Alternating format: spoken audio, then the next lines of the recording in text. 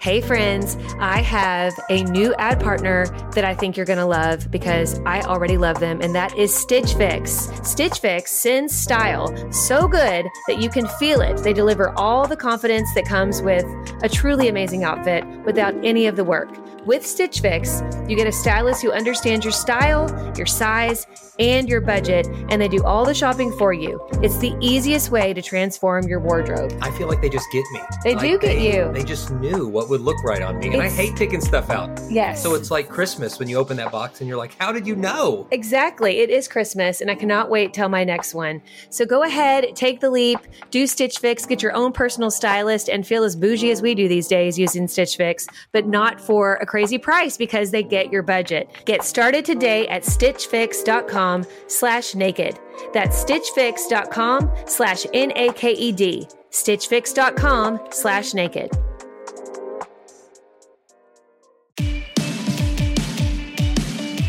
Hey guys, welcome to the Naked Marriage Podcast. We are Dave and Ashley Willis, and on this podcast, we address the truth about sex, intimacy, and lifelong love. Got a great episode for you today. One quick announcement before we dive in. Check out the Naked Marriage book. We just want to thank you guys for those who've been reviewing that, reading that, leaving your reviews on Amazon, different places, listening to the audiobook. That's really encouraging. That's another great resource you can find to help you engage with this content in a more meaningful way. And now Ashley, my lovely bride and the brilliant one in this partnership, she has got a review from one of the recent reviewers. That's right. This is from Kelly Belly, and she entitled this review, Exactly What I Need. She says, I followed you guys on Facebook for a few years now, but I just started listening to your podcast last night, and I'm probably halfway through them already. Haha. Thank you guys for being naked with the issues of marriage. You guys have been a voice of affirmation straight from the Lord. Encouragement to keep fighting through the toughest times. I can't wait to get your audiobook. Thank you so much, Kelly Belly. And thank you to all you guys who have been leaving reviews. And if you haven't left one yet, please leave one. This is the best way that you can let other people know about our podcast. So thank you guys in advance. And we can't wait to dive into this program today. I wrote an article recently called, Is It a Sin to Lust After Your Spouse? And Ashley and I both write lots of articles. It's a great way you can connect with our content. If you go to marriagetoday.com, you can read a ton of articles about a lot of different topics, both from us and from Jimmy Evans and from others. But this one, it really sparked a lot of conversations. And so we thought, well, let's build on that and just have a podcast episode about it. Is it a sin to lust after your spouse? This is a question somebody sent in to us. Yeah. And it was one we'd never thought about before. And it's really led to some great conversations, both among us and then with others through the article and now hopefully through the podcast as well. Right.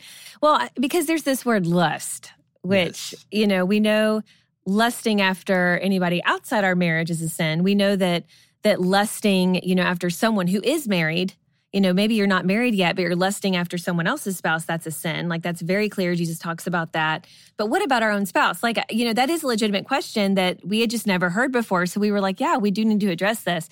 And honestly, just right out of the gate, the answer is no, it is not a sin to lust after your own spouse. Right. But it's deeper than that. So don't just cut off the episode like, okay, I got the answer, I can move on. So but we're going to explain why. Right. So yeah, my short answer is if lusting after you is wrong, I don't want to be right. I don't want to be right. So I'm having a hard time concentrating. You're wearing silly. your sexy glasses today. And oh my gosh. And so what were we even talking about? So here's the deal. What is lust, first of all? Jesus talked a lot about this. Matthew chapter 5, the start of what's known as the Sermon on the Mount, where Jesus teaches about all kinds of things. And he talks about lust. He says to even look at another woman with lust, talking about someone other than your wife, is to commit adultery with her in your heart. So he was speaking against having this very, selfish, objectifying view of other people for your own personal sexual gratification. And the damage of that, particularly for a married person, lust is a sin, looking at anybody that's not your spouse that way for anybody, single or otherwise. But when you're married, it does great harm to the marriage and the sacredness and the monogamy and the exclusiveness that God intended with marriage. Plus, it objectifies other people, which means it turns other people into objects as a body to be used instead of a soul to be cherished. Right. So as it relates to marriage, now God wants us to take all of that energy, and it talks about this both in the Old Testament and New Testament, kind of all of this drive that God has given to us, which is good and natural and healthy. And the one place where it is appropriate to express all of that, and the place it was made for, right, is within marriage. Right. So both like in books like Proverbs that say, don't look outside the marriage, but let the wife of your youth, the wife you've always had, be the one to always satisfy you, always captivate you, in really kind of vivid language. You can read Song that. of Solomon is super steamy. It is super, and they're definitely they're lusting after each other. Yeah, there's a lot of marital lust happening there. It's right, and it's celebrated. It is. And it's really like keeping your fantasy on your spouse, because I think another way to describe lust, especially if you didn't grow up in the church, lust isn't a word we just in the vernacular kind of throw around. But, fantasy, yeah. So it's like if your mind is focused on someone that is not your spouse and you are sexually fantasizing about them, then that is wrong. That is clearly out of bounds. But if it is your spouse and you are fantasizing about them and them only, there's nothing wrong with that. That is something that God put inside of you to want your spouse. That's good. You need to have sexual desire towards your spouse, and there's nothing wrong with that.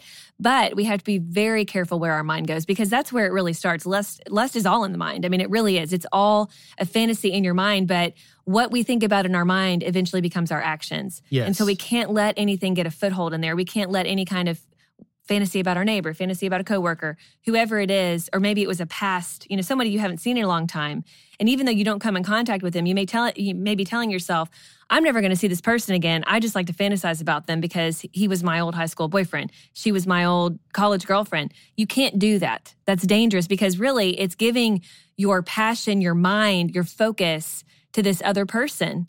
And God, says that marriage and sex specifically is for marriage. And that even means our sexual fantasies. And so we can't go out of the bounds of thinking about anybody else in a way sexually except for our spouse. Yes. And this is where this gets murky. And this might have been the root of where the question came from, is like, well, maybe I'm only having sex with my spouse.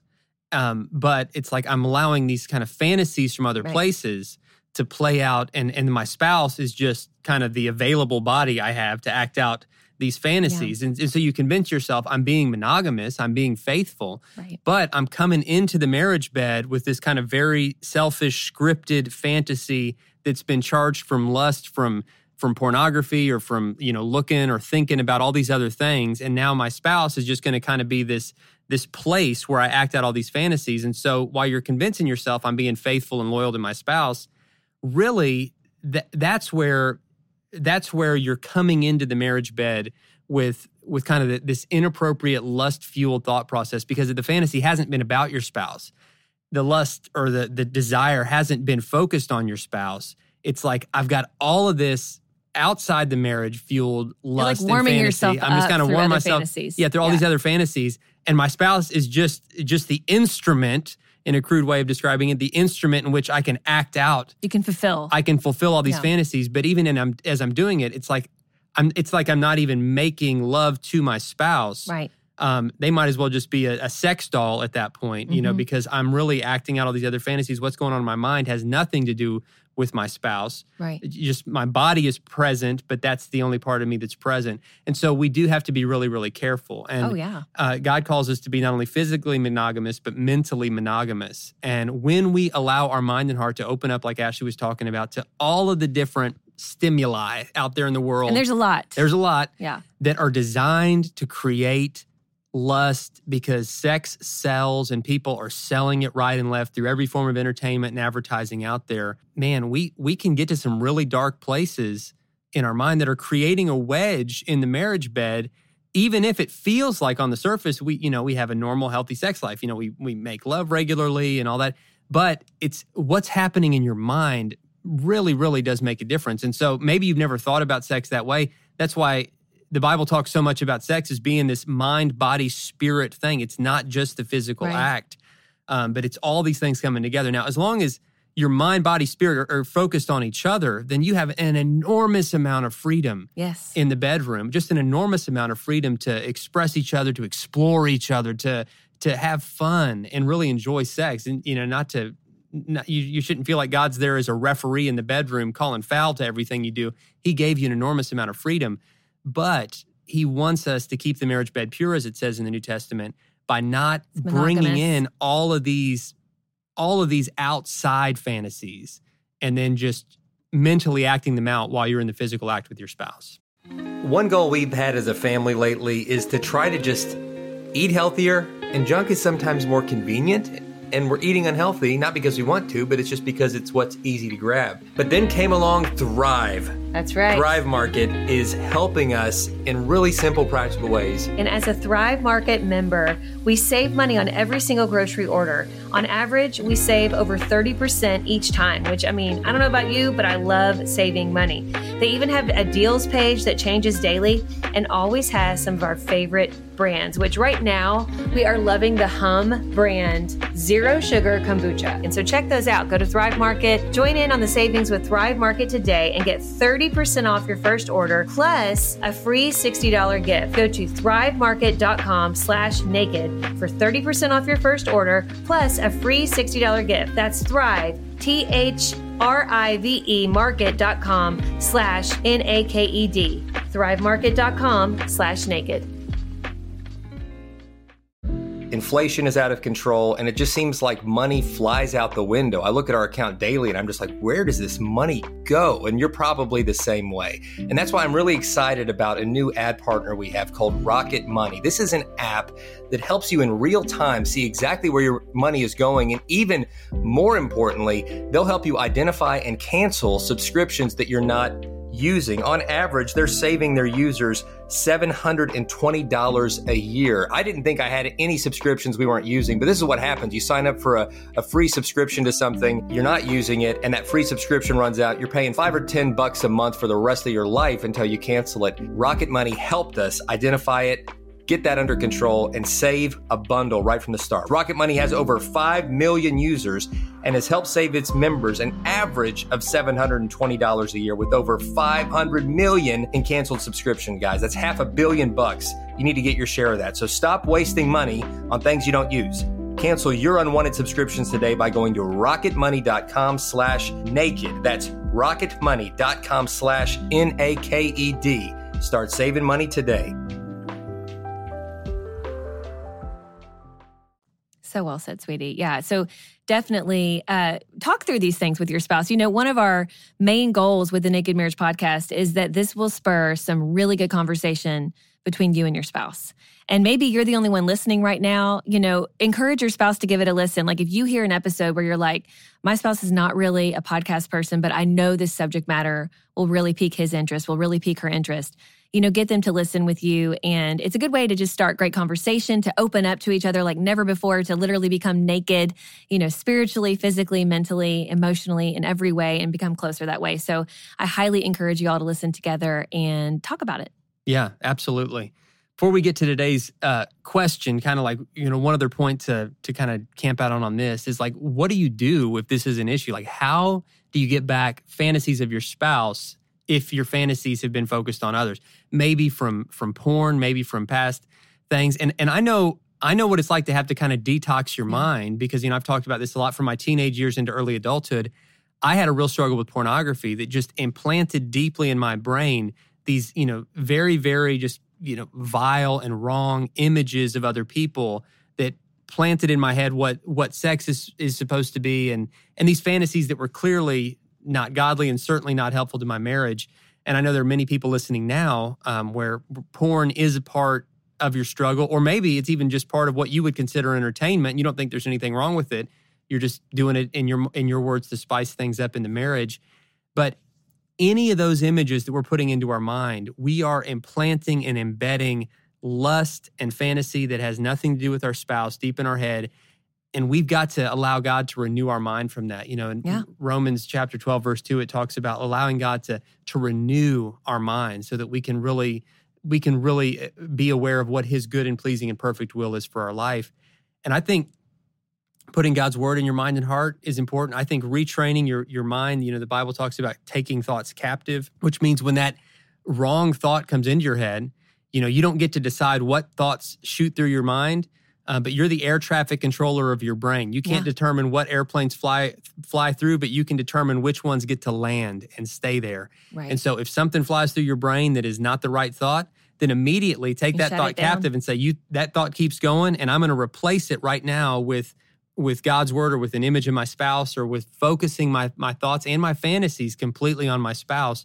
And over time, you have the power to retrain your brain. When we start feeling like I don't have any control over my thoughts, then we've already lost, because you do have so much control and responsibility over the air traffic that's coming through and landing in your brain. It's so true.